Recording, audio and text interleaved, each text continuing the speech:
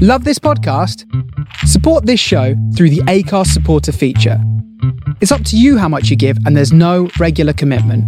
Just hit the link in the show description to support now. Welcome to the Swirl Suite, everybody. Happy Wine Wednesday. Before we get started with the podcast, I'd like you to know that the Swirl Suite was nominated for the 2021 Taste Awards. So we were nominated in 2 categories: Best Lifestyle Podcast and Best Food or Drink Radio Broadcast. We really appreciate your votes. I will put the link in the description box. The link is also in our Instagram bio. And wish us luck.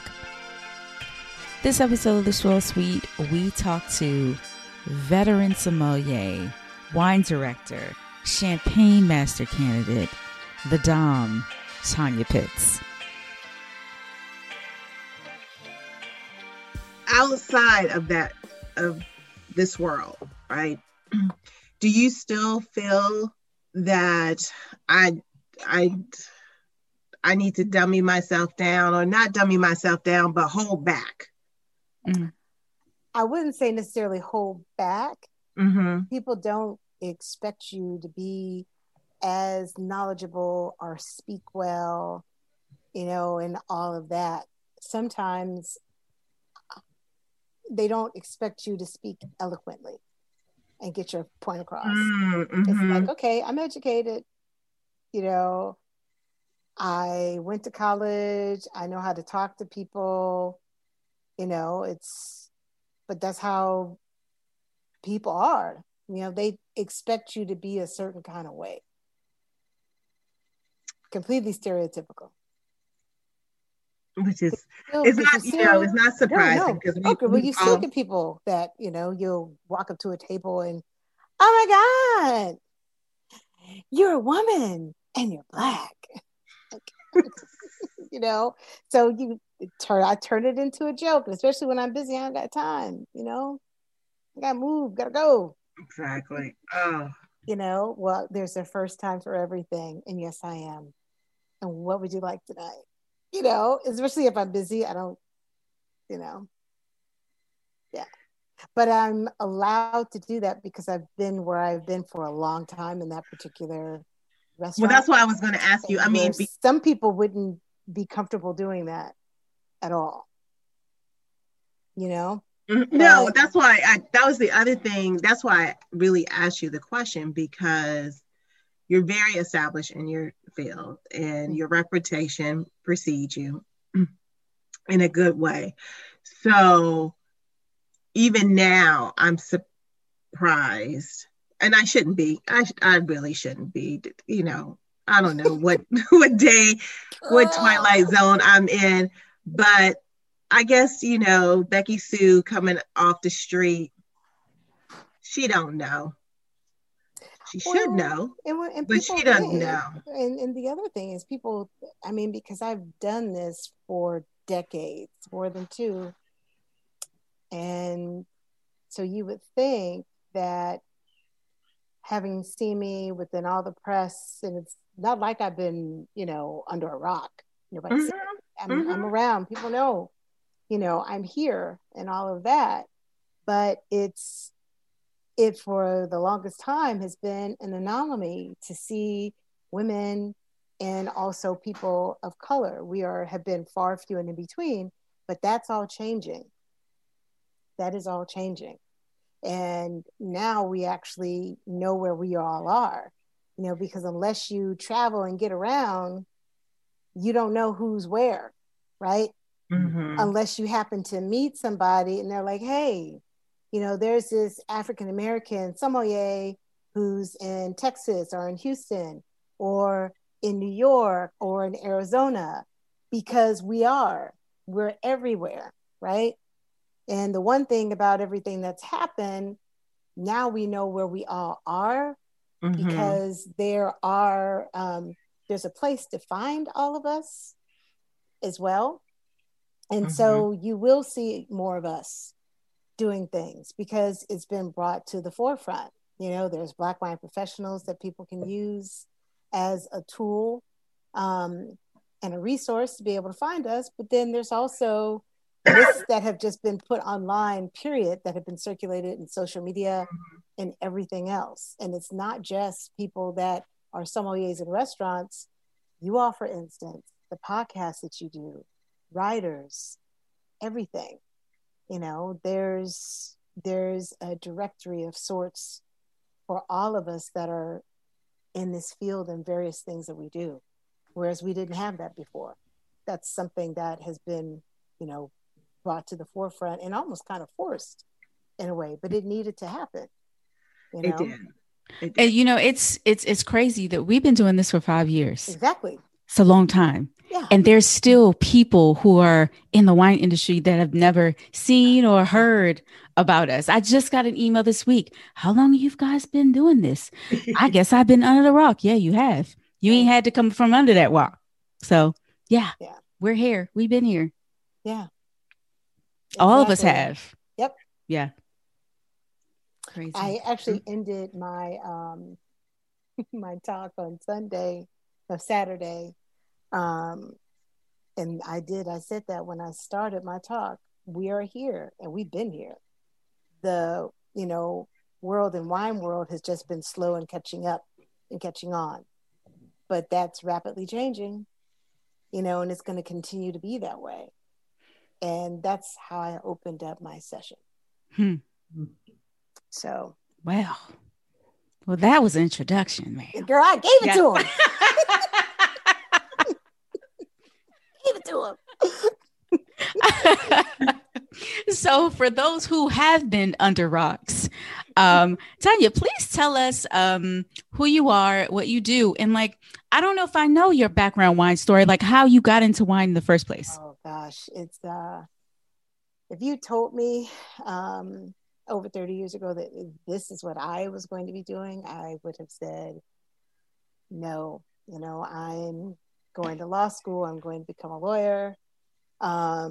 Was in a pre-law program actually, and in the midst of all of that had always been an artist and loved art and started spending more time in the studio, and art was my minor, and completely switched gears. My parents were not happy. My family was not happy with me at all, you know.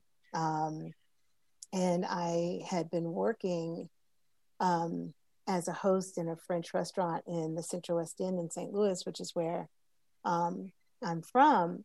And well, first of all, as I'm diving into all of this, my name is Tonya Pitts, and I am a sommelier and wine director in San Francisco, California. I have been at the helm of One Market Restaurant and running the wine program there for 13 years. I am a veteran in the industry. I have spent many decades doing what I do, and in San Francisco, working in restaurants in St. Louis as well. And I got my start in St. Louis working in the Central West End at a French restaurant. And, you know, I was one of those young people who had been in Upward Bound when I was in high school. And so I would spend my weekends at St. Louis University. And so I met all the older students. And so when it was time for me to start, you know, as a freshman, they were like, hey, you know, we're going to go work at this restaurant in the Central West End. You should come. It's going to be a lot of fun. You're going to, you know, make some money and meet some people. And it was just going to be cool, right? So I'm like, okay, you know, and I fill out my application, never worked in a restaurant before, right? Had gone out to eat and things like that, but had never been around food and wine that kind of way. Wine wasn't on the table in our house either. You know, you were looking at Brass Monkey, you know, you were looking at E&J Brandy, you were looking at, you know, Crown Mogan Royal. David, Crown Royal, you know, things like that, right?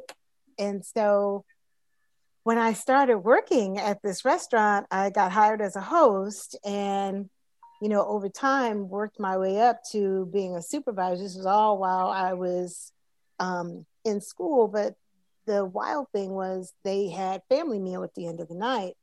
And so I got to try the food anyway because I got to eat, but the big thing was family meal and everyone sitting down at the end of the night and having food together, and there was wine on the table.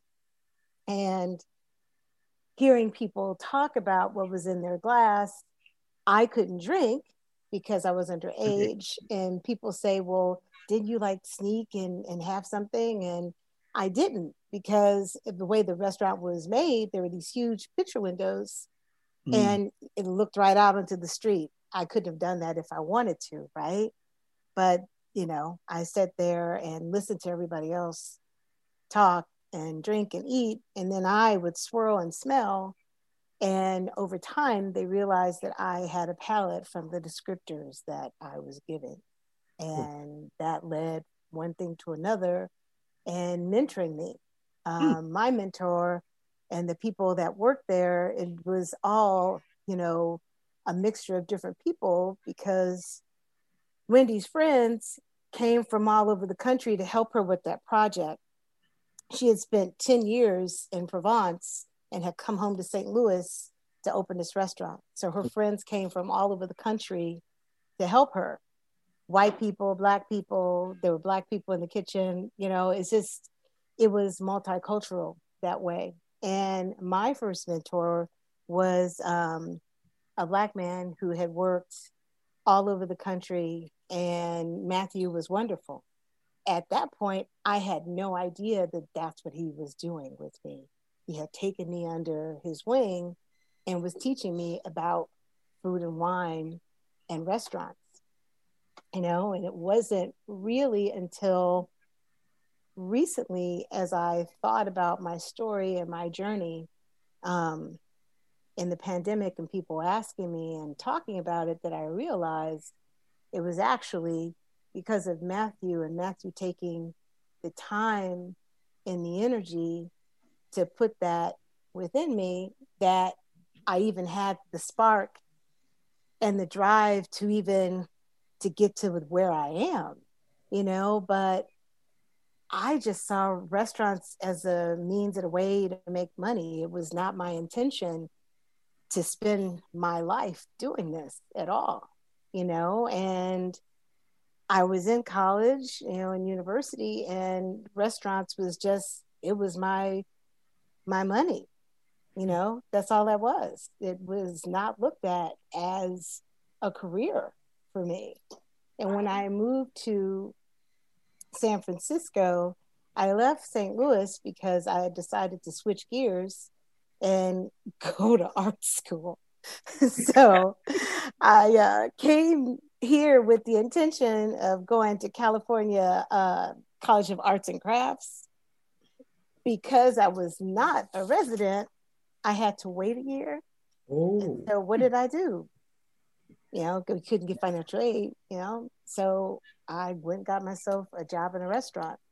And when I realized that that's how it was going to be, I actually researched restaurants in the area and figured out where I wanted to work. And those are the places that I applied to. And my first place I went into was Zuni Cafe. Tell you how green I was. I went on a Monday. They were closed for inventory. The door just happened to be open because it was a hot day. And the wine director was there, Sylvie Dar.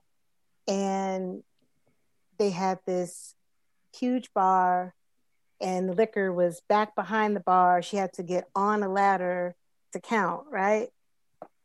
Came down, looked at my resume, and had a conversation with me. We talked for maybe about an hour and a half. At the end of it, she told me what to wear and what to bring, and she hired me. And that was my start and my beginning, which is not typical, at all. But I will say during that time, you saw all kinds of people working in restaurants, all kinds of, ethnicities working in restaurants. And it was more of a kaleidoscope, I think, even more so than you see now. Sometimes I think that we've gone backwards. I agree. And, and when I was having the conversation with Tom Matthews from Wine Spectator, and the reason that I did that whole thing with them during the summer was because of the conversation that we had. He had come from restaurants and he understood and he got it, because everybody worked in restaurants. You had, waiters, maitre d's. They were people from everywhere, from anywhere, And so that's why I think that we had gone backwards and now we're trying to play it forward, again. But I always say, if you don't see yourself, how do you know that that's something that you can do?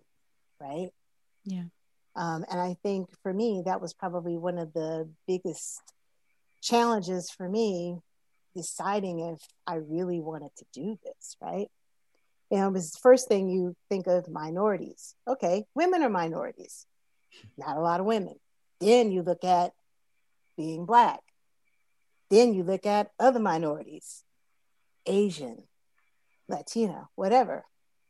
They weren't really there. And so my biggest thing for me was deciding if I wanted to continue and go down this road, knowing that it was not going to be easy and it was going to be difficult and there was going to be some adversity because of not seeing the minorities, that are being there, because they weren't really there. Not really, they weren't there. My first tasting I went to, I'll never forget. I walked in, there was myself as a Black person, one other Black man there, and the women that were in the room were not tasting. They were all kind of congregated in the middle of the room with their wine bags, with their colored matching suits on, matching mini skirt and jacket. I'm dating myself on this one. And they were not tasting, at all. And I was like, okay, well, this is interesting. And I was like, okay, I'm just going to go and dive in. And I went and got my glass and, was trying to muscle my way in to get a taste. And it was hard. It was difficult because the seas were not, were not parting for me to get in there to taste. And it wasn't until my mentor showed up, and that's when the seas parted. That's crazy. And, and I, it's even for me now, it's one of the biggest things when I walk into a room. Is that going to happen to me? Are people going to treat me that way? And it's not just me. I hear it from other people even now. That's what happens. When people go into a tasting room, it's not that warm and welcoming feeling either, what we deem as being hospitable. No matter who anyone is, when they walk into a space, you are to be warm and welcoming. Right? Hospitality. Period. No matter who walks in the door. Right?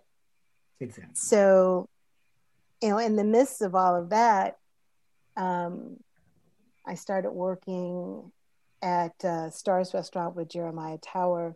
I actually met them while I was working at Zuni. And I never forget, I came home and my roommate's like, they've seen you. I was like, who's seen me? Who are you talking about?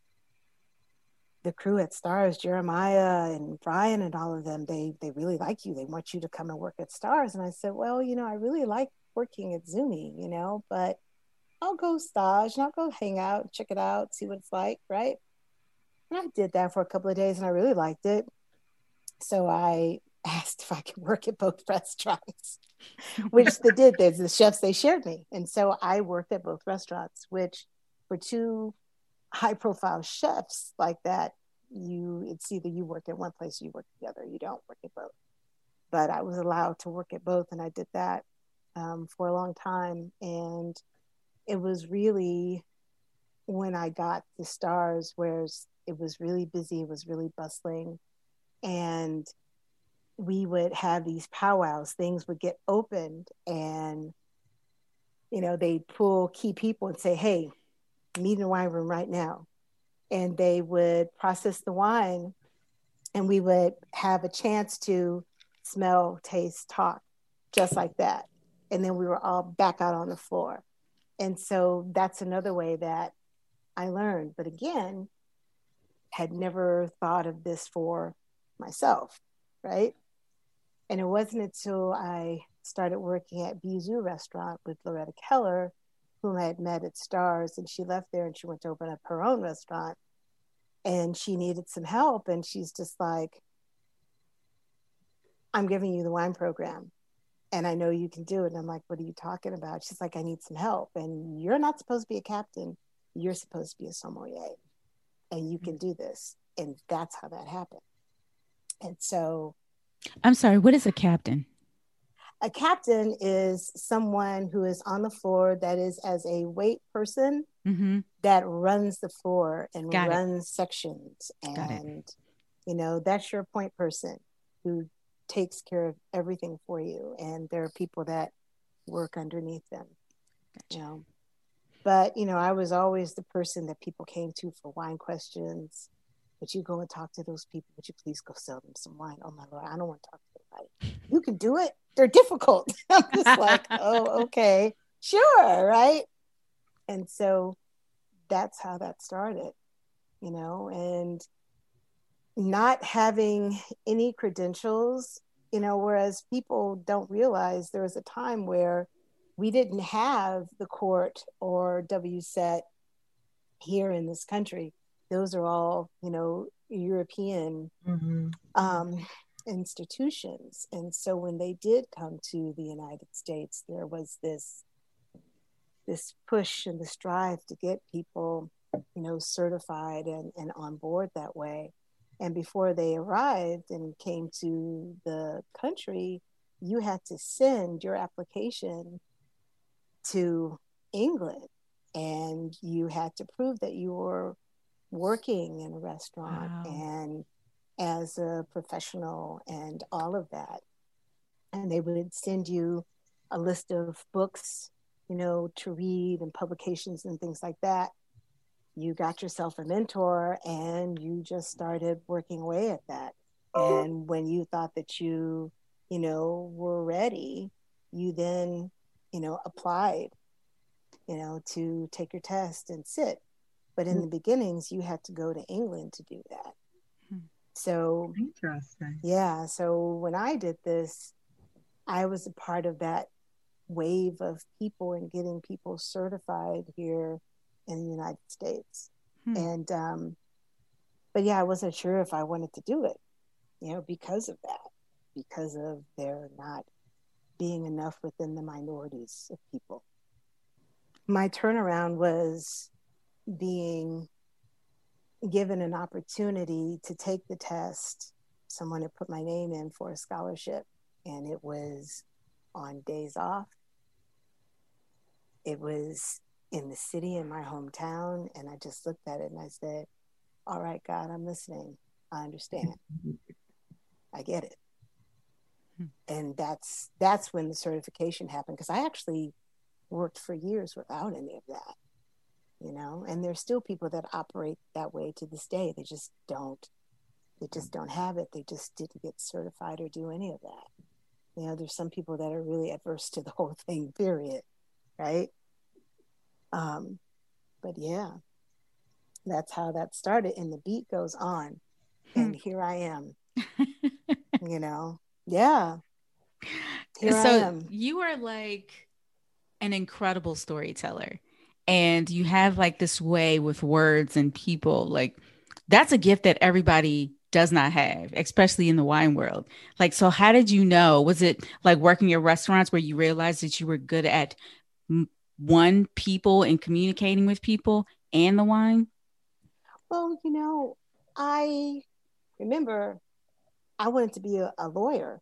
That's what I thought for the longest time that I wanted to do. since I was really very young. I thought that that's what I wanted to do. And I did debating. I did a lot of, debating. I did speech and all of that. And I was really very good at it. So you were doing, remember when you did speech, you were doing role playing. You had no props. You were telling a story and bringing a person right there to where you were at that moment and creating this imagery. And I was really very good at that.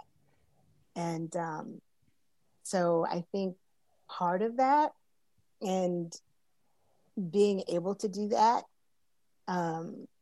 plus being an artist as well. And I think I also realized when you are working with the public and working with people, and particularly in restaurants, you have to be a different person for each person that is in front of you. And that's something that I realized and I learned, and that is what I do. You know, you are a chameleon, more or less. You know, the restaurant and that industry is a stage, and it is your stage, and it is your party, it is your performance. And everyone that's coming in to see you, that's what they're there for. And so when I have people in front of me, I can look at them, you look at body language, all of that, and the way someone speaks to you, and you know what sort of tone you need to have with them when you're talking to them and getting ready to strike up a conversation. And I'm never pushy when I'm on the floor and selling wine. I just don't do that. You know, it doesn't work. And I listen to what people have to say, what they're eating or drinking. And I ask questions like that. You know, what are you interested in this evening? If you would like some assistance, let me know. I'm never just diving right in, because there's some people that don't want to talk to me for whatever reason. And that's okay too. And I go on to the next person, you know, and there's someone there that wants my assistance and wants me to help them and wants me to be a part of their experience, you know? And so that's what I do, you know? And it's always been this sparkle in someone's eye when you've given them something and poured something for them. And it's delicious and they love it and they dig it. And then when they have it with food, it's that aha moment, right? Yeah. But I also love teaching people, you know, about food and wine as well. But you have to use, I don't like to use the word plain language, but you have to speak to people in a way that it resonates with them and that they understand, right? So when we talk about this a lot, language, when you're smelling wine, what I've always told people, you know, my staff, customers, whomever, whatever you smell in that glass, go with it, because that is your sensory memory. Yes. Period. Exactly. That is yours. That is unique. No one else has that. So what you are smelling from that moment is what's in the glass, because that is your sensory memory. That's all it is. And it's just the Rolodex of senses and memory. That's what that is. Yeah. And it's unique to every person.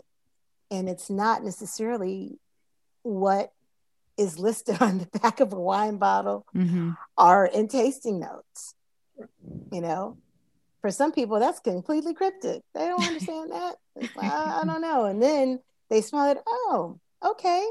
This smells like blueberry pie, or this smells like apple pie, or this tastes like a caramel apple, right?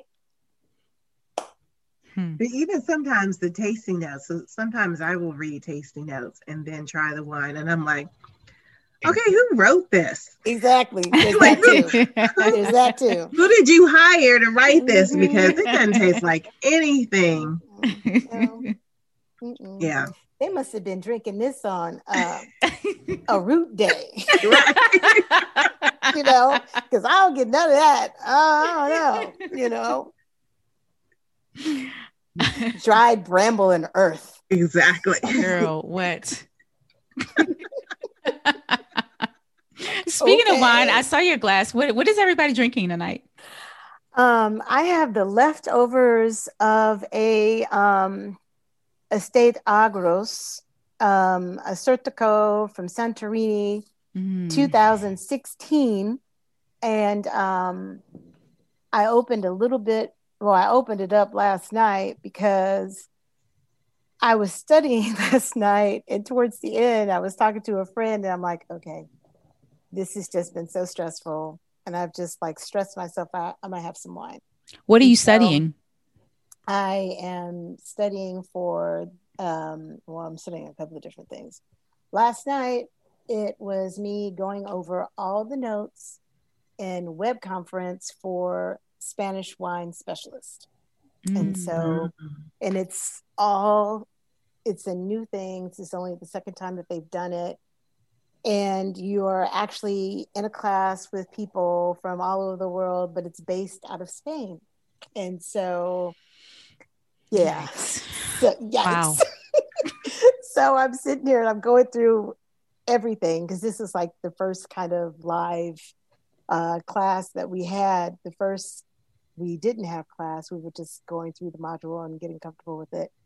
And so that's what I was doing last night and reading all the material and just thinking, dear Lord, this is, they said anywhere from 2 to 8 hours a week. I'm like, well, this webinar is 7 hours, you know?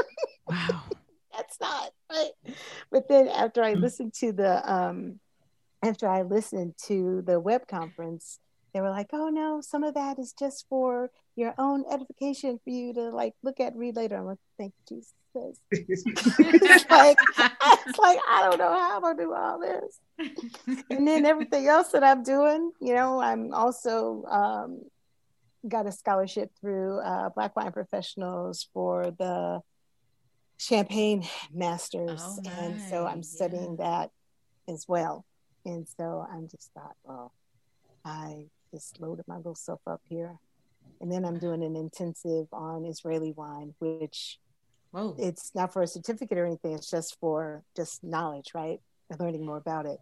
So, but that's good though, you know, because you never stop learning. Yeah. Just when you think you know it all, which we never know it all, right? Not at all. So that whole thing has been fun because we can't travel, we can't go nowhere, we can't do nothing, right? Yeah. All we can do is live vicariously through food and wine at this point. Yeah. And pictures. I've started matching my wine with my TV programs. I love that. So I've been in Italy for like the last month or so and rewatching Rocco Scavone, Ice Cold Cases, which is all set in Valle d'Aosta. I'm all like, okay, I'm gonna pretend I'm there. I'm gonna have me some wine from some white wine, red wine from Valle d'Aosta and just dream, right? Because they're not really showing the vineyards. It's really the countryside and the people, and because that's all kind of ski territory and stuff as well, but I'm fine with it because they go to Rome and everything else. I'm like, okay, I'm here. Hi, y'all.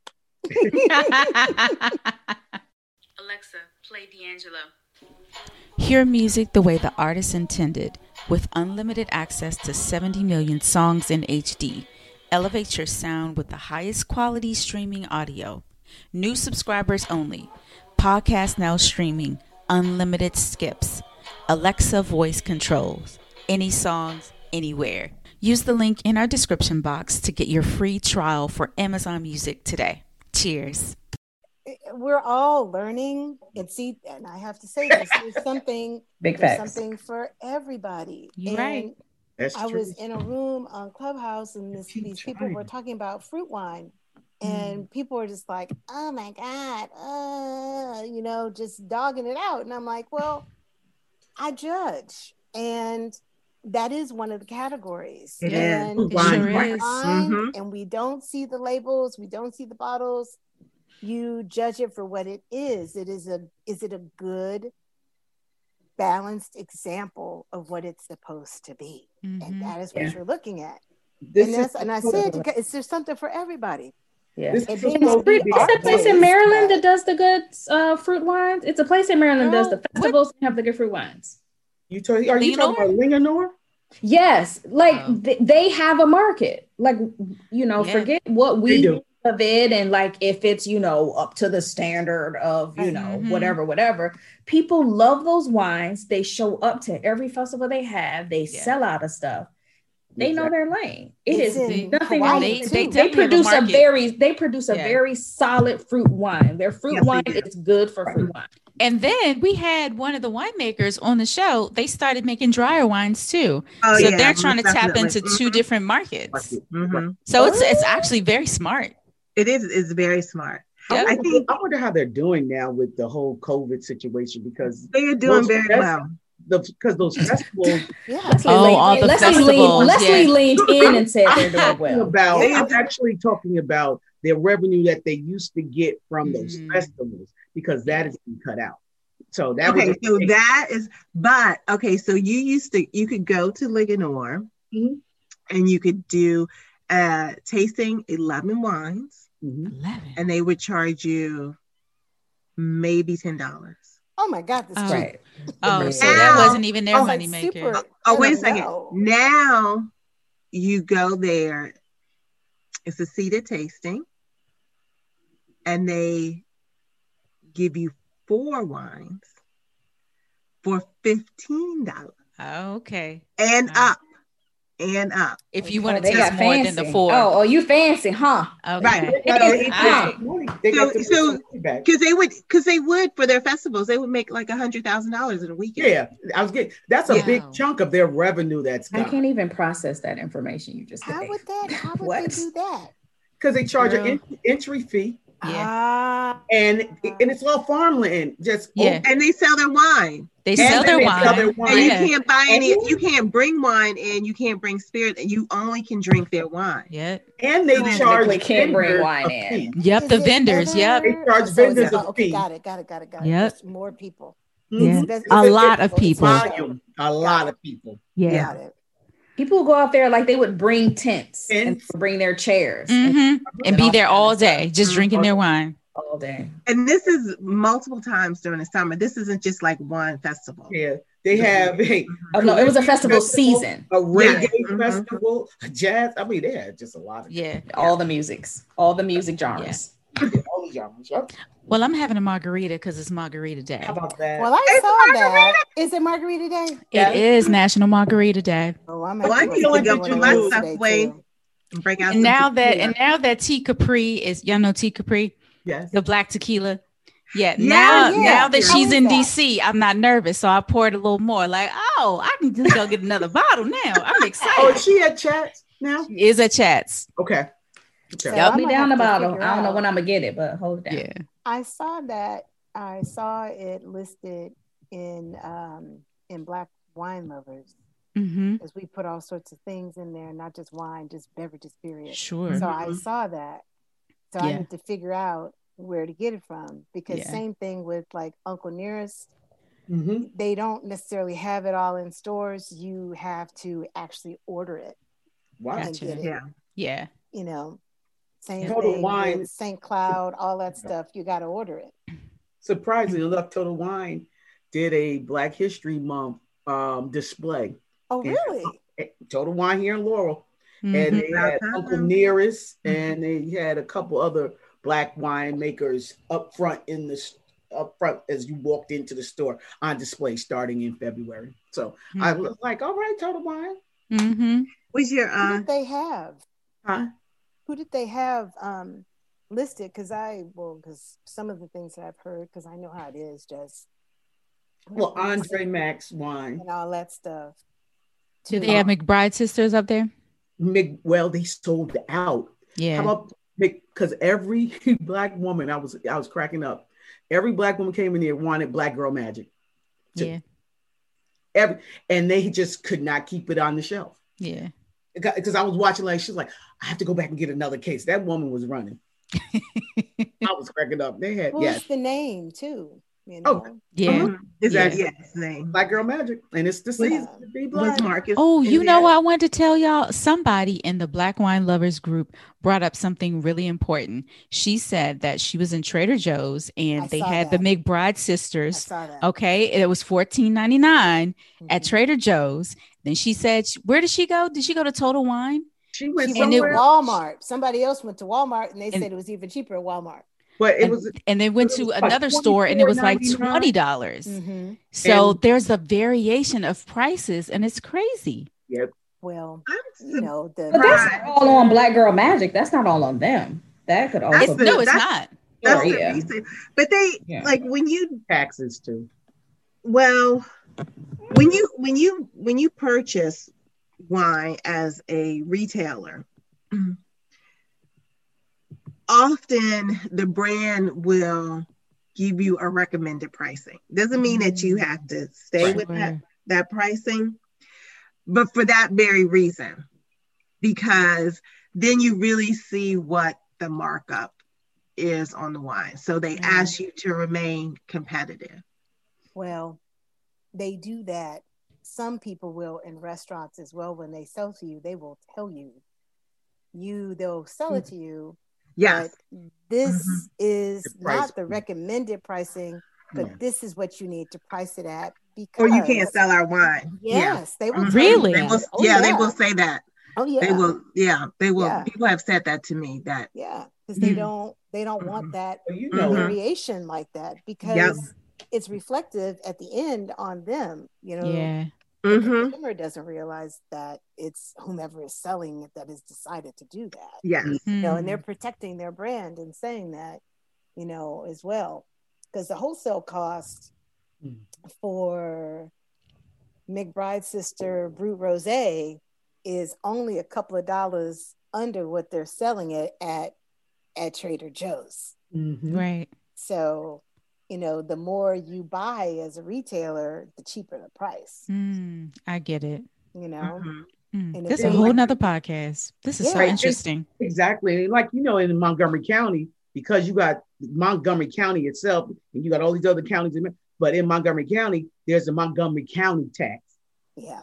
So you got those 3-tier systems where you got the wholesale price and you got the county selling price and you got the retail price and the restaurant price. So I try not to. I go outside of Montgomery County to buy wine. Yeah, I understand.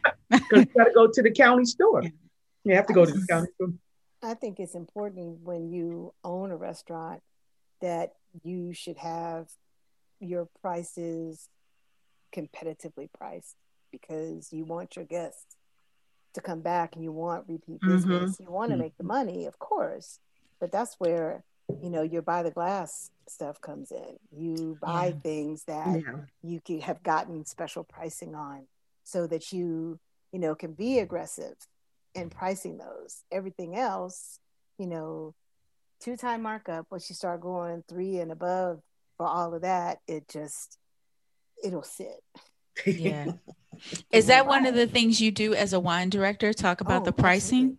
Absolutely. Yeah. Oh, yeah, I do all that. Yeah. Yeah, I do all of that. I buy everything. I price everything. I do that also for private dining because we have a huge private dining program. It's a really large restaurant. They say we turned 28. I actually thought we turned 29, but I'm not going to argue with nobody. It's not my place. It's the day after Valentine's Day is the birthday, but it's a big place. We have 448 seats. Oh, wow. And the main part of the restaurant, you could buy out if you would like, which is probably just within the main restaurant and with the 2 private dining spaces that are inside, it's 448 seats.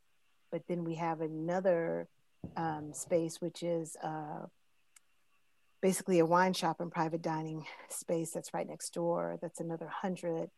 And in between all of that, there is an indoor atrium where we can use for private events as well, that we can seat another 500 out there on that.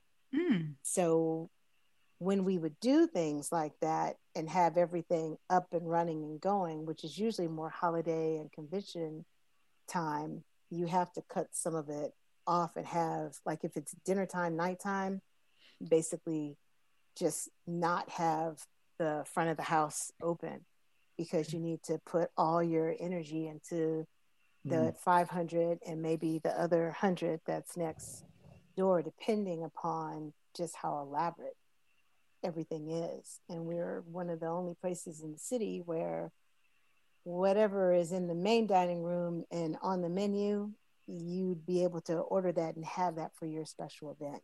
Mm-hmm. So it's not, and to be able to do that, the chef has been there for 17 years, but he's, classically trained, worked all over Europe, worked in New York, but has worked in high volume event places as well. And so that is attributed to him to be able to do that. But I talk to customers and plan out their parties. I'm all of that. I do all of that. Wow. Plus the wine program for the restaurant and all of that. And the wine program for private dining. So this has been, for me, with the COVID and pandemic, when I tell people it took me a month to reacclimatize myself and just kind of just stop, that's why. Because I was busy. It was my usual day was 12 hours. Wow. And if we were really busy and had a lot going on, 14 hours, easy. I mean, I did that for a long time. So now here I am waiting for everything to open up. But in the meantime, I've started a consulting business, because it's like, okay, I can only do so many more Zoom calls and learn so much, because like, okay, what else can I do? Mm-hmm. What else can I offer, right? To everyone and within what we're doing right now. And so there we go.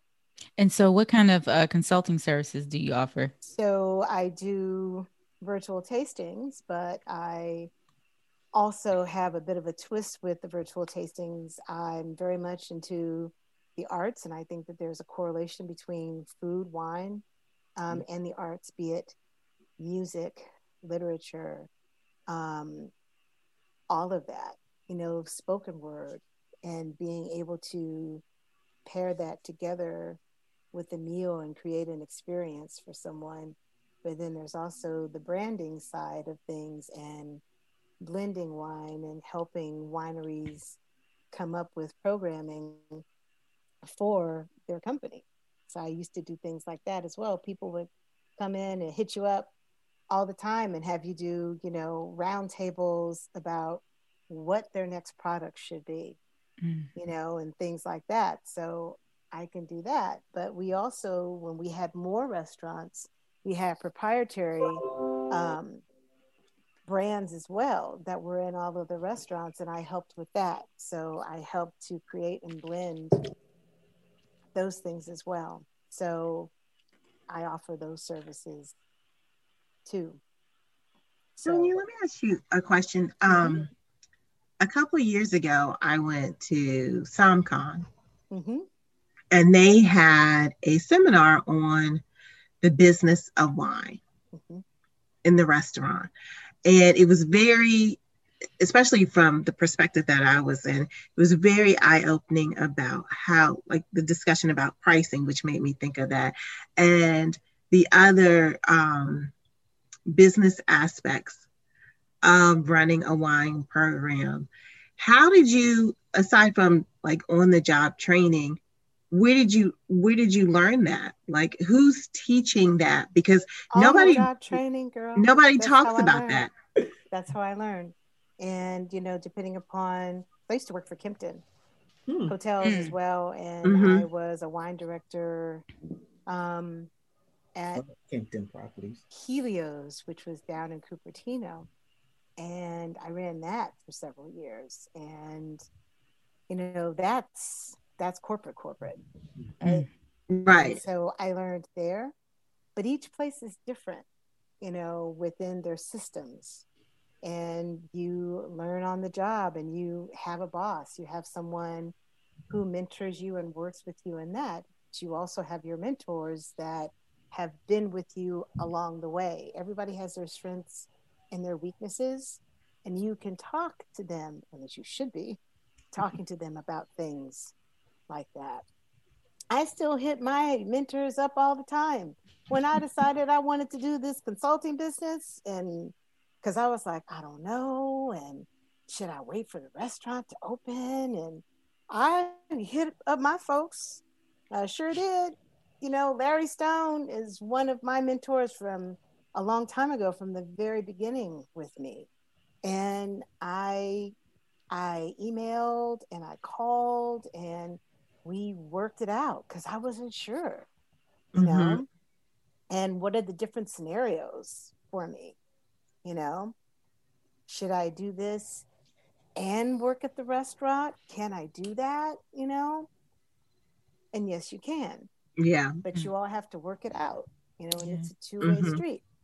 And so, yeah, when I go back to work, I'm still going to be doing my thing. And that is what we worked out.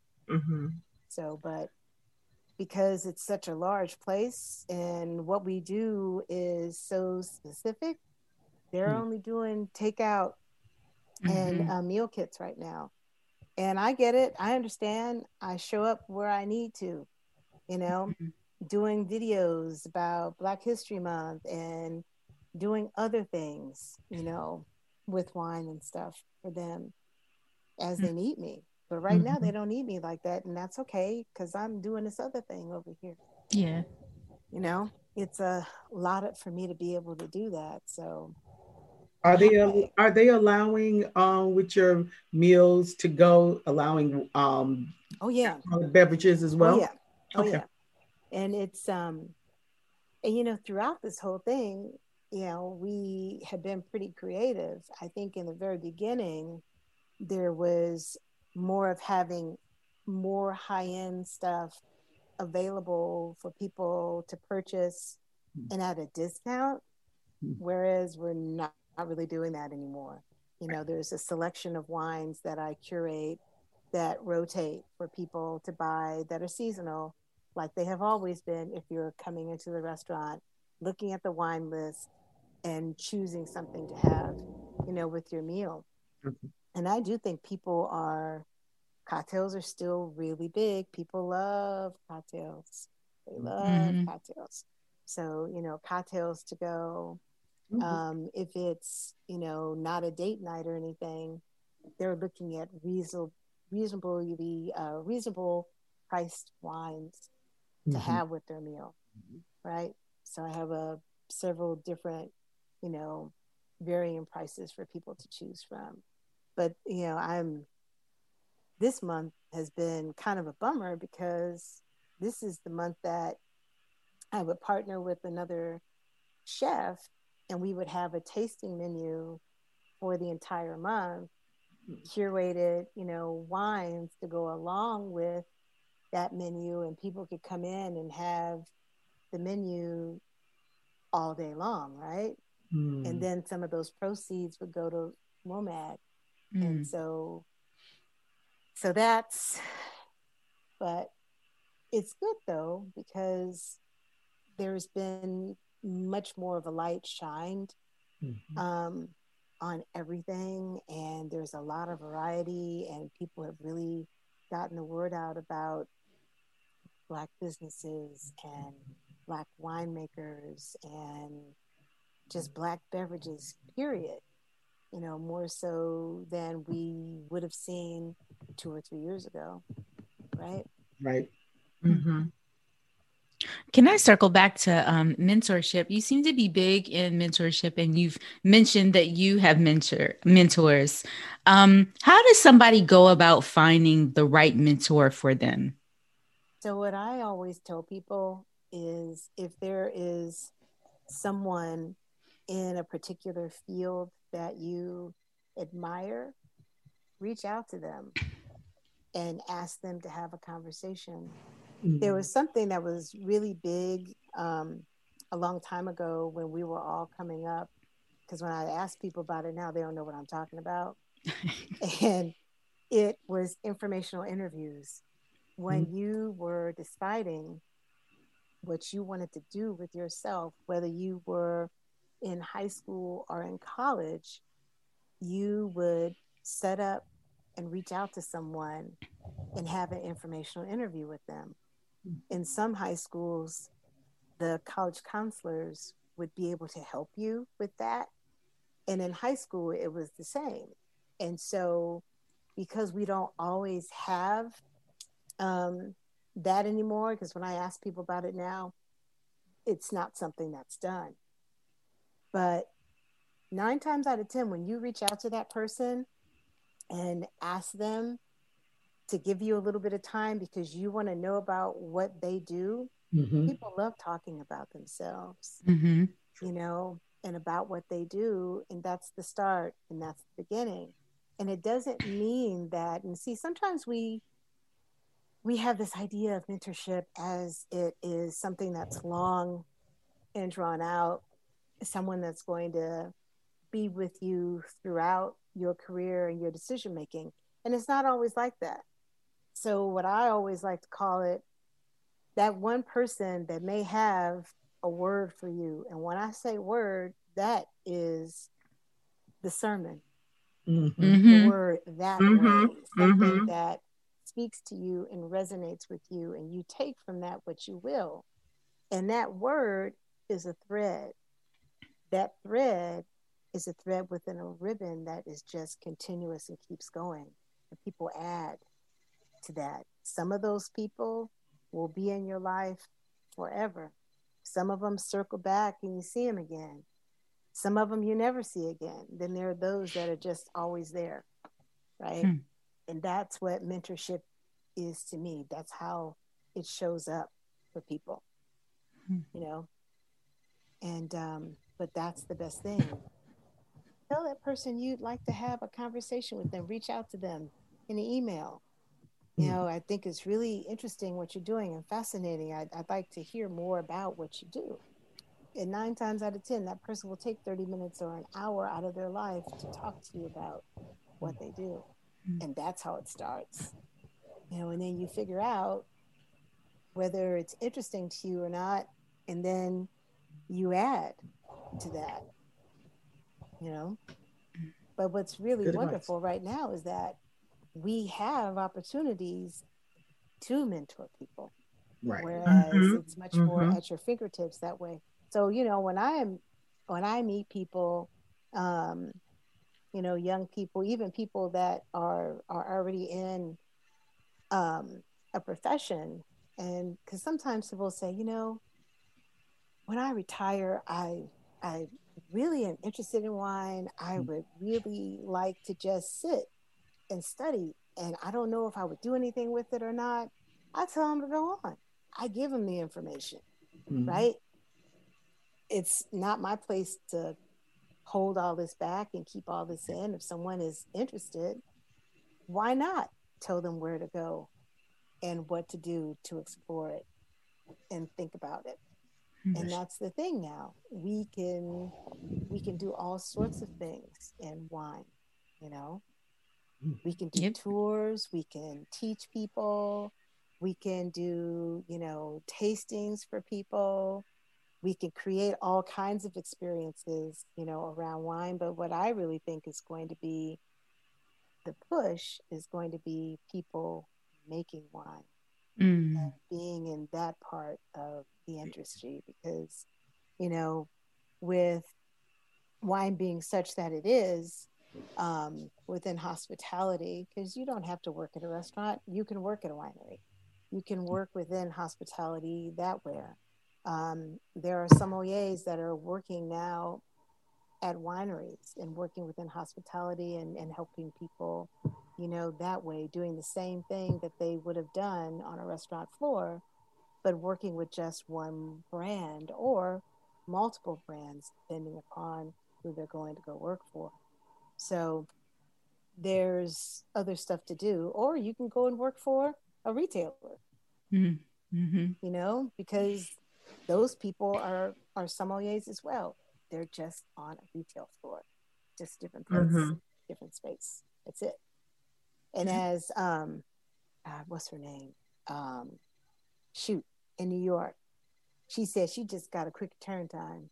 That's all when you come. And a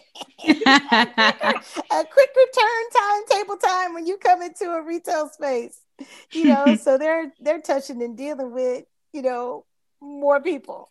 Yeah. And quicker, right? So I was like, I can dig it. You're absolutely right. I get it. Hey, she was right. I was like, all right now. I was like, yep, that's what it is.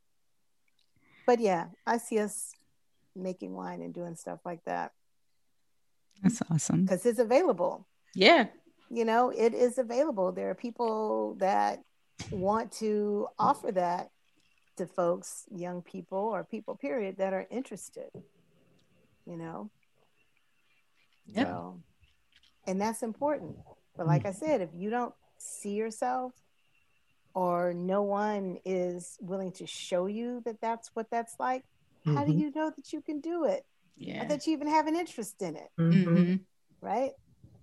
But that could be for anything. Any profession. Yeah. Yeah. Not just wine, anything. Right. Yeah. Exactly. Yeah, anything. So Tonya, this part of our show is a little fun. I'll ask everybody a couple of questions and you just give me the first thing that comes to your mind. And the first one is for everybody. Name one of your guilty pleasures. Ooh, guilty pleasure.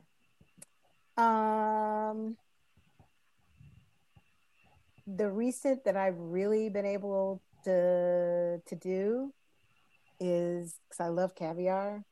And so now it's like, okay, if it's 2:00 in the morning and I have some caviar in the fridge, I'm gonna eat it. Serious. The fact that that's even a thing. I was like, wow. Like I just happen to have caviar in the fridge. But why is it guilty though? That ain't guilty. Well, because it's caviar, truffles, things like that. We are taught that they are special and should only be enjoyed at certain times. Sure.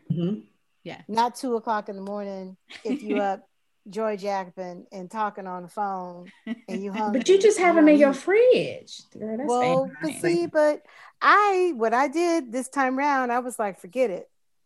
I'm gonna buy some. I'm gonna have it in there if I want it. Whatever. Okay. And I allowed myself to do that. Whereas I usually only do it if I'm out and celebrating and with friends and things like that. And I bought some, and I bought a fair amount during my birthday month in January. I was like, and we in COVID. I usually, celebrate all month long. I'm all like, I'm gonna do this all year. Okay? Yeah, I hear you. I'm gonna do this all year. As you wish. Yes. So, Tanisha, what's yours? So mine's gonna be super dumb now compared to that. I'm like, girl, what you on got? Netflix. Like I don't even know what to say. Like guilty pleasure, watch random movies on Netflix. I don't know. Give me a little more time. Well, but you know what though? But that's also a guilty pleasure because we usually don't have time to do stuff like that, right? Because we're so busy. We don't take time to just unplug and just look at the screen and just take that all in because we're so busy. Yeah. Right?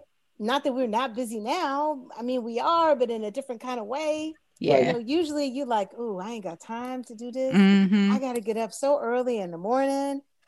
I'm going to get caught and stuck and I'm going to binge on this. And I don't need to do this. I got to get up in the morning, right? Now it's like, okay, I'm going to binge.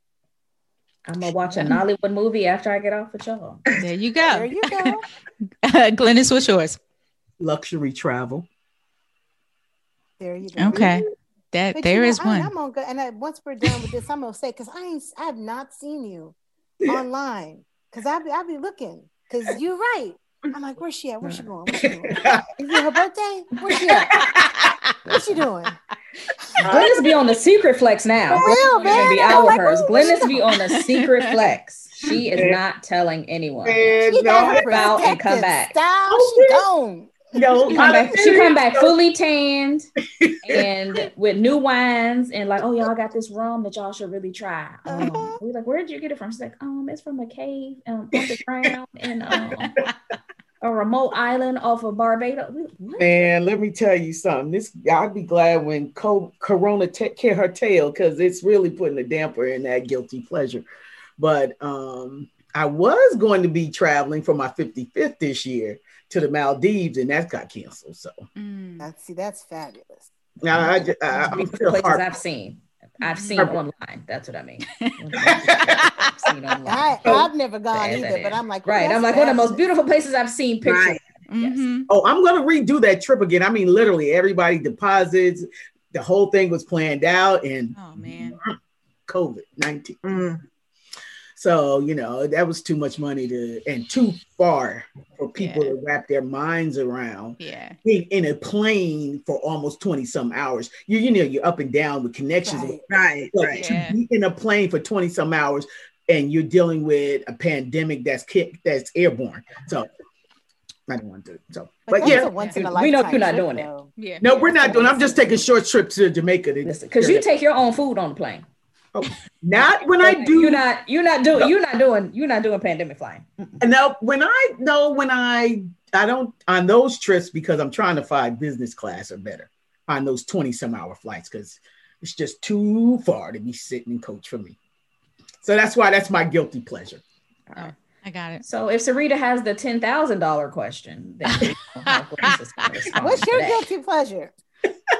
You asked everybody. What's yours? Mine is super simple. Everybody knows I do this. I watch bad Black movies on TV.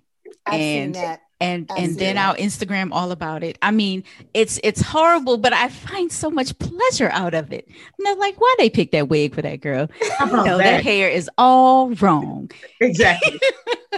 Why they put that wig for that man? Like, why does he have that wig on? Like, we all know his mold in his life. And then it comes like down here. Right. Why does he now have cornrows? Like, why? Oh my God, Lord! And then the cornrows be sitting up. I'm like, you already know so what I'm talking about, where my limit is, I do have a boundary, and my boundary is Tyler Perry. I gave up. I have to give up. I had to stop. It was too bad. Writing is too terrible. He's gotten dinged a lot in the press too about those wigs on. They're awful. They're awful. He's terrible. He says he playing has black people with wigs and anyway. He's just doing what his audience wants. That's what he said. Child. Yeah, he they don't want them wigs though. But I mean, old wigs be bad. Like even the wigs he wears, those be trash. Nisha is on the wigs. Right, and I shouldn't be, right? I'm the one who shouldn't be. We should have a wig watch. I shouldn't be. I should be the one to shut up. Y'all funny. Leslie, what's your guilty pleasure? Yeah. Mine is, so on the East Coast we have Utz potato chips. Yes. And it's specifically Utz sweet dill potato chips. What? Mm-hmm. And you can only find it there's a gas station on the corner near my house. I won't even drive that way anymore. I think I was not gonna lie. Oh my gosh. I stopped there. So I take a different route. So You I are won't kidding be me. tempted to say no. But you know what though? That's the thing. You can get like regular potato chips that are sweet dill and stuff. Now all kinds of stuff. Jalapeno. Yeah. Wasabi. Yep. They done gone all out. Yeah. Even the kettle chips. I'm all like, oh, okay. I got some wasabi kettle chips. I forget the name of the maker. They were good though. Yeah. I was like, ooh. Yeah. The big thing here is roasted chicken chips. And I don't understand. Say what now? Really? Every brand here does a roasted chicken potato chip. Huh. And I don't get it. I'm like, if I want to have a roasted chicken, like I'll just eat a roasted chicken. Like I don't want to eat a chip. Like okay. The spices from the roasted chicken. Pretend like you eating, huh? Yeah. So it doesn't taste FOWL though. I'll just eat the chicken. Yeah. It doesn't taste chicken. Oh, it's not my go-to. Oh my God. Barbecue every time. Barbecue chip is the number one chip. Barbecue. Then maybe a salt and vinegar. Yeah, that too. Okay. Salt and vinegar is my jam. Yeah. I avoid salt and vinegar if I'm having my caviar. I've done that before. Oh, that sounds wonderful, actually. But you know what though? But if you're gonna do it, put you some sour cream and some creme fraiche or something on it. Girl, you are speaking my language. That. Holy God. That's happening. That's happening. Listen, we're gonna have to end this podcast, right? And I'm saying like I could go eat it. It is 1 a.m. I can't do anything. Okay, so later today, we'll get on. Yeah. Okay, next question. If you received $7,000, what would you do with it? Glenda's getting her ticket to the Maldives. Or somewhere. You right, $7,000. You know, I am such a Capricorn. I would probably pay my car off. Oh. That's probably what I would do, but that's not. Y'all so responsible. Meanwhile, it's very responsible. That's well, see, I'm a Capricorn. That's why. Cancer. Because if you pay that bill off, you have more money to do other things with. This is true, right? That's my rationale. But if it was more money than $7,000, I would probably take a trip if we could take trips. Yeah. And I would take my mom with me, and I would take my mom with me on a trip to Italy. We would travel. Nice. If I got a windfall like that, we would we go travel. Girl, holler at me. I'll come meet you in Italy. We go travel. That's just a train ride away. Yeah, that's what we authorized. I can go. Call Tonya and get one of those villas he was talking about. I know, huh? I know. They kind of falling apart though. I don't want to take all my money and put all my money into that. Then I ain't got no money. You said windfall. You like we can return this money, but come on, let's go. Windfall, girl. Listen, windfall mean different things to different people. You say two people like it's a windfall. It's a windfall, girl. We call that the financial blessing. Right. From on high. That's right. Leslie, what would you do with the 7K, Leslie? I think I would do a road trip. But I would get like the real tricked out RV with the little, and then you had the car pull behind there. Okay. And with, everything supersized in the RV and just travel the country. But my goal has always been to go to all 50 states. Oh, nice. I'm close. But this would be, especially now in COVID, what have you, then I could stay in my RV. And then I would have, because I don't like do laundry mats or campsites that well. So I would have somebody in each city to come and get my laundry and stuff. And then there's a kid out the RV with a washer and dryer. I don't want to do that. I mean, somebody else could do that for me. Oh, that's hilarious. So that's what I would do. That's cool. Glennis, what's your answer? Mine is easy. I told you I would get that business class or first class ticket on Emirates to go somewhere because man, that A380 with that bar and that and all the drink. I was drinking Louis XIV. That thing is the best. I don't even buying some packing cubes and the business class ticket, and she is out of here. I'm sitting just like this. I'll take some more in there. I'll take some more. Just keep on coming. Don't even ask me. Just keep coming by my seat. I don't even want to get off the plane. Just pour it for me. How about you just leave the bottle? Leave the bottle for me. I'll take care of it. And yeah. All right, Tanisha, what's yours? Oh, I already said it like 7 times as y'all was talking. Oh, I told you I was getting light pulling Botox. Oh, we still on that. I didn't hear that. You ain't said that today. I said that a few times. I said that today. No, I said that today. Why? Oh, okay. Sorry, I said that under y'all. My bad. Because I already was getting the fancy. I already was getting the bottle of 2 bottles of DRC, one to drink now, and then one to age a little bit. Okay. And then we fixing it up. Girl. Mingle, ready to mingle. We gotta get it. For me, I am getting. Get you a Peloton. For me, I'm getting a Airbnb. On a beach or a lake. No, let's do a beach. A beach house Airbnb for like 2 weeks. I'm coming to visit. That comes with a chef. And it comes with Glennis.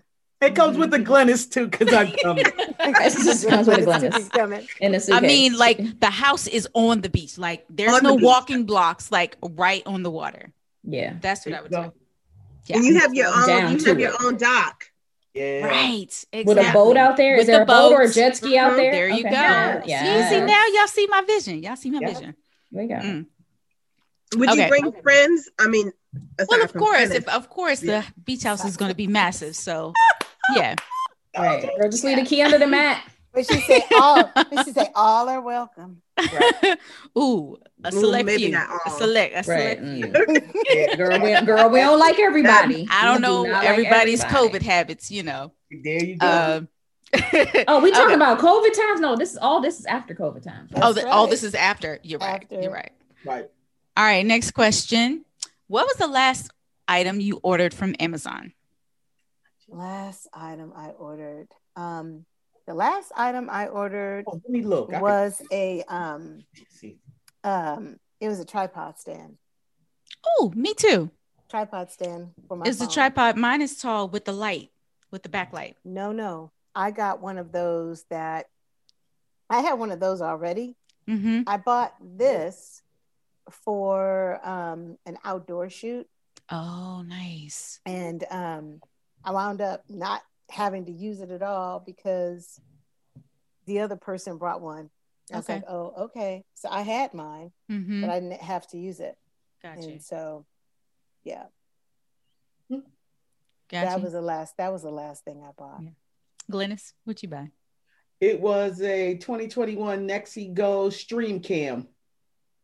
So it's a little, I don't know if y'all can see that. It's a little, we can't see it. With a little light that goes on. And I'm sorry. And I haven't taken it out to unpackage yet. Ain't that trifling? Oh, okay. In due time. Do you like your halo light? No, that's why I got this, because this is a better light. This light right here, it's cute, but it's all in my glass. I had one of those little ones too, and it didn't do anything. Yeah, and it goes. The big ones do that too, though. They are reflective. You know, I can't wear my glasses with mine. Right. So because you get the glare. Mm-hmm. And then you got the rings in your eyes. Yeah, and it just doesn't look good. It's a great light, but I get it in the wine glasses and stuff. Oh yeah, I didn't even think about that. Yeah. All the way off to the side, and it's like, what about it? Right. Wow. Tanisha and Leslie, what about y'all? A ring light and cable chargers, phone chargers. Okay. I got makeup remover wipes. Oh, okay. Those and a Pilates bar. Oh, okay. Wait, what's a Pilates bar? Yeah, what's that? Girl, show us. Go get it. You ain't gotta go get it, girl. You know I'm not. She put her hands down like, you finna see this example. Okay, you finna see this example with my hands. It has to start, because I've been so torn between getting a Peloton or getting you better get that Peloton at the whole Pilates, contraption thing. Oh yeah. So I said, let me start small, and it's a little bar you screw it together, but it has leg straps to it. So it kind of it's like Pilates on the cheap. But you know what though? I'm gonna tell you, I used to do Pilates when I could. I love the reformer. Getting on the machine. Ooh. Right. See, that's what I was thinking about. Mm-hmm. Love that. And you feel good afterwards, and it gives you a workout. But Dennis, do you have a Peloton? Because that's why I was late. My last class, I was like, oh God, I only got 10 minutes. Let me throw this hat on and throw this shirt over this workout. Bro, that's my little workout. But I was like, oh, I love it. You like it? I love it. I mean, because you get you don't have Pilates because you get a lot of classes with it as well. Mm-hmm. So they do bar now. They have a bar class. I love bar. I love bar. So that's part of one of the classes. You got strength, cardio, cycling, weightlifting. So I stacked my classes. So like today, I did 15 minutes full body stretch. I did 30-minute Bob Marley ride with Dennis Morton, and he did all of Bob Marley. Well, within 30 minutes, and curated the songs and talk about Black history and the meaning behind the rides. I said, who raised this white boy? Because I did his hip hop, right? I was like, I don't learn some new stuff. I was like, who raised him? That's what I posted. What else did I do? And weightlifting. It's a full body workout. So how does that work? Because when you do that, you're not on the bike, right? Well, see, you can just pick your classes, right? Now there is one that is like a boot camp where you cycle for 5 minutes, 5 to 10 minutes, then you get off the bike and you weight lift, and then you get back on the bike and you ride again. Or after you do your ride, you can do a ride that's you can do arm toning where you're just sitting, because it comes with 2 weights in the back and 1 to 3 pounds, and you can do arm toning while you're on the bike too. Wow. So then they have intervals. They have like a 30-minute class with intervals where you're sitting on the bike and you stop riding. And some people still move their legs, but you're lifting as well, or you just full strength deadlifting weights, or using your body as resistance. And then there's bands too. They're resistant band classes. I mean, it's worth every dollar. It is worth it. It's worth it. No finance if you want to finance the bike, no financing, and you can pick your limp or your term. No financing. So, and then the membership fee is just as cheap it's cheaper than if you had a gym membership. Got it. For all that access, because sometimes I'm like, this fool talking to me. I know how to slow down. Boy, shut up and breathe. I was like, and he was right at me. I was like, is he talking to me? Or she talking to me? That's why I swear, I was like, y'all peeping through this damn camera.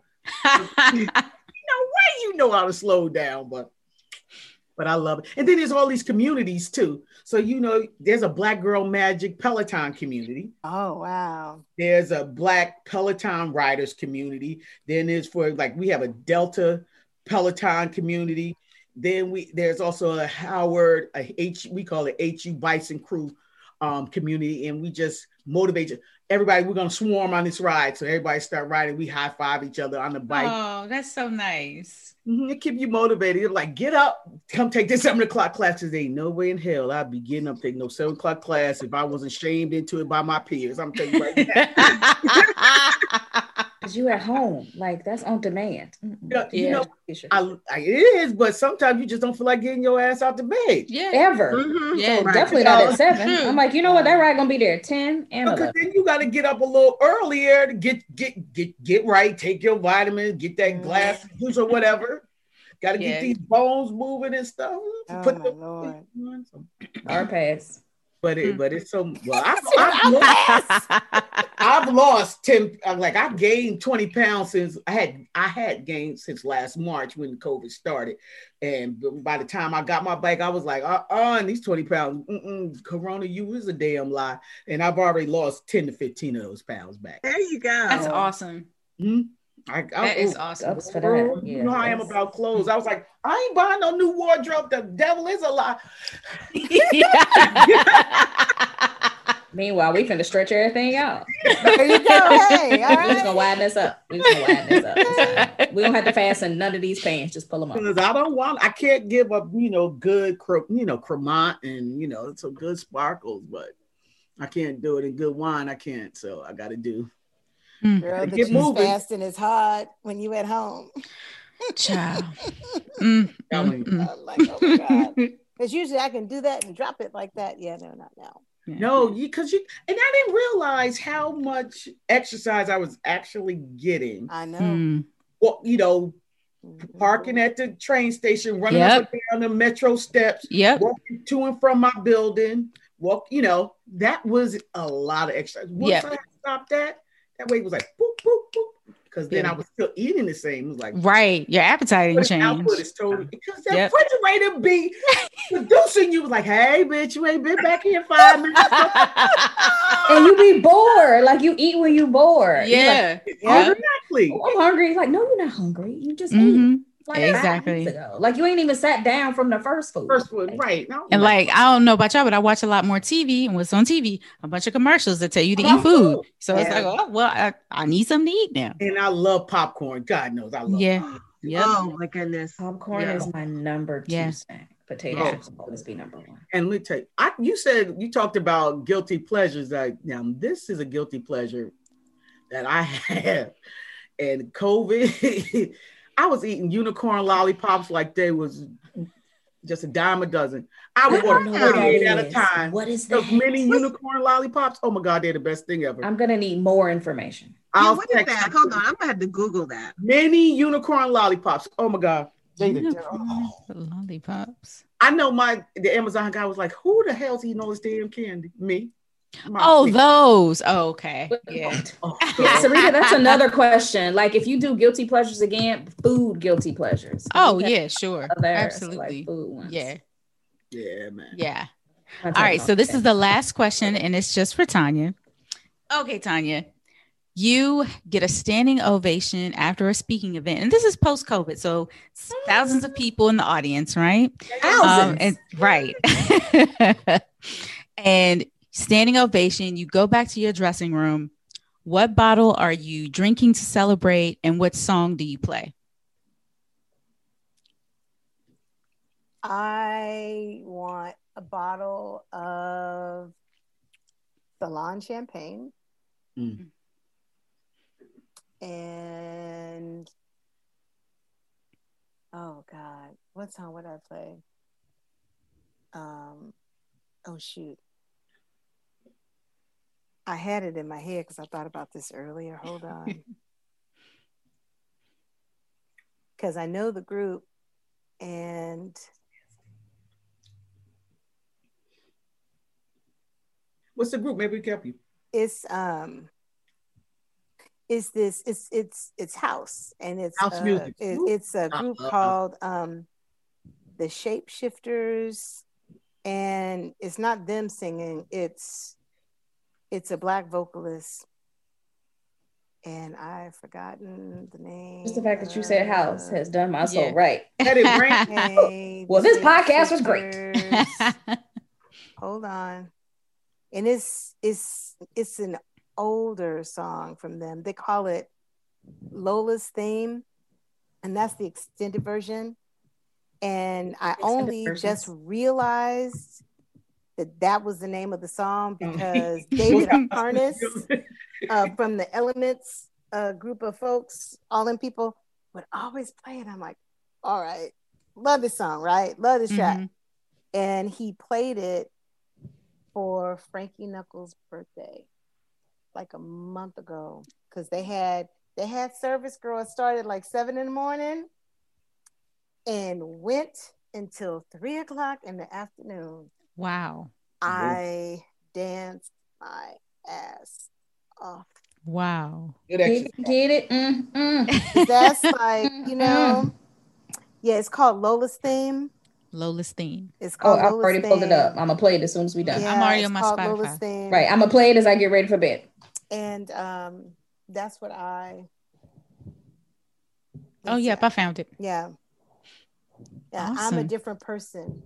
Turn my world around. And that's one of the lyrics out of it. Chorus. And, I love it. And I am. I'm a different person. Completely.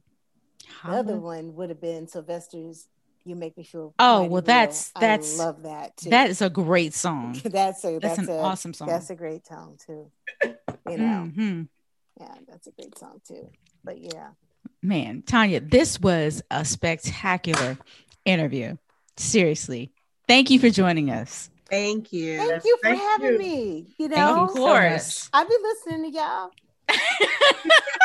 Oh, girl, don't say that. And you and you still showed up. You know we shot, right? Well, thank God. And when you all would be cutting up is when my mother would hear, who is that? No. Who are they talking about? I'm like, Mom, they're wine people. They're Black ladies. It's all good. She's like, they talking about what? I was like, it's all good. It's for the culture. Oh Lord. Oh my goodness. So she caught y'all on it was a late night. Mom listened to it after dark, girl. You said one of those. And she was like, what? I was like, and I was cracking up. I thought it was funny. Ray probably. I thought it was funny. I'm like, all right now. Tonya, tell everybody where they can follow you and if you have anything coming up. So you can follow me on Twitter at Noir Sommelier. You can follow me on Instagram at Noir Sommelier. And if you are on Facebook, it is just Tonya Pitts and Noir Sommelier, NoirSommelier.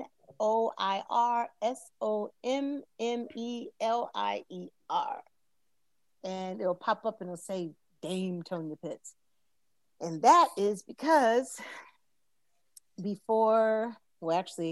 in the middle of the pandemic, I actually got inducted into Les Dames d'Escoffier, which is a food and wine society that is international, and they have chapters all over the country as well as all over the world. And that was something that was in play before COVID happened. It's been happening for the last couple of years, and it finally happened. And it was at the urging of the wine mistress. She's like, girl, you better put that shit up there. And she said it exactly like that. I know she did. I heard it in her voice and everything. Just like that. Yeah, put that shit up there. I was like, yeah, that's it. Girl, I was like, okay. And I did it. And so I love it. That's and some wonderful. People are just like, so do I need to bow down? I'm like, no. Is it like being knighted? I'm like, I'd be like, actually, you do, and you need to kiss this ring. Like, please respect. Listen, bend the knee. Okay. Right. Respect the, respect the title. Respect it. All right. So yeah. So some people are like, what is that? It's exactly what it says. You see that under Les Dames d'Escoffier. There we go. Exactly. So fantastic. Anyway. Nice. Love it. Awesome. Love it. Oh, Leslie, Tanisha Glennis. Yeah. Oh, yeah. What else you got going on? Oh, when we done with Black History Month, I got Women's Month. And of course, I got my ladies, but that's all my ladies. Everybody. Yeah. You see folks from the month before, they're going to be there too. Yeah. Yeah, just mix it all in, girl. Mix it all in. Yes, indeed. So, yep. So I got that coming up. So cool. Moderating some stuff, and we'll see. I'll probably might do some things on Instagram too. If I could pull it all off. We'll see. So awesome. Nice. Awesome. Leslie, Glennis, Tanisha, anything y'all want to share? No, not today. Not all at once, girl. I don't shared enough. My brain has already shut down. I'm sorry. Or so funny. Tanisha, my brain has already shut down. Girl, you up. You are not sleepy. You are not sleepy. You ain't sleepy? I've been drinking. I've been drinking. Oh my gosh. But ladies, that is our show. Thank you so much. Well, that's our show, everybody. Thanks for tuning in to the Swirl Suite. Don't forget to vote for us in the Taste Awards. Don't forget to follow Tonya, follow us individually, and most importantly, share this episode with everybody who loves podcasts, everybody who loves wine, and leave us a comment on Apple Podcasts or wherever you listen to our show. Cheers.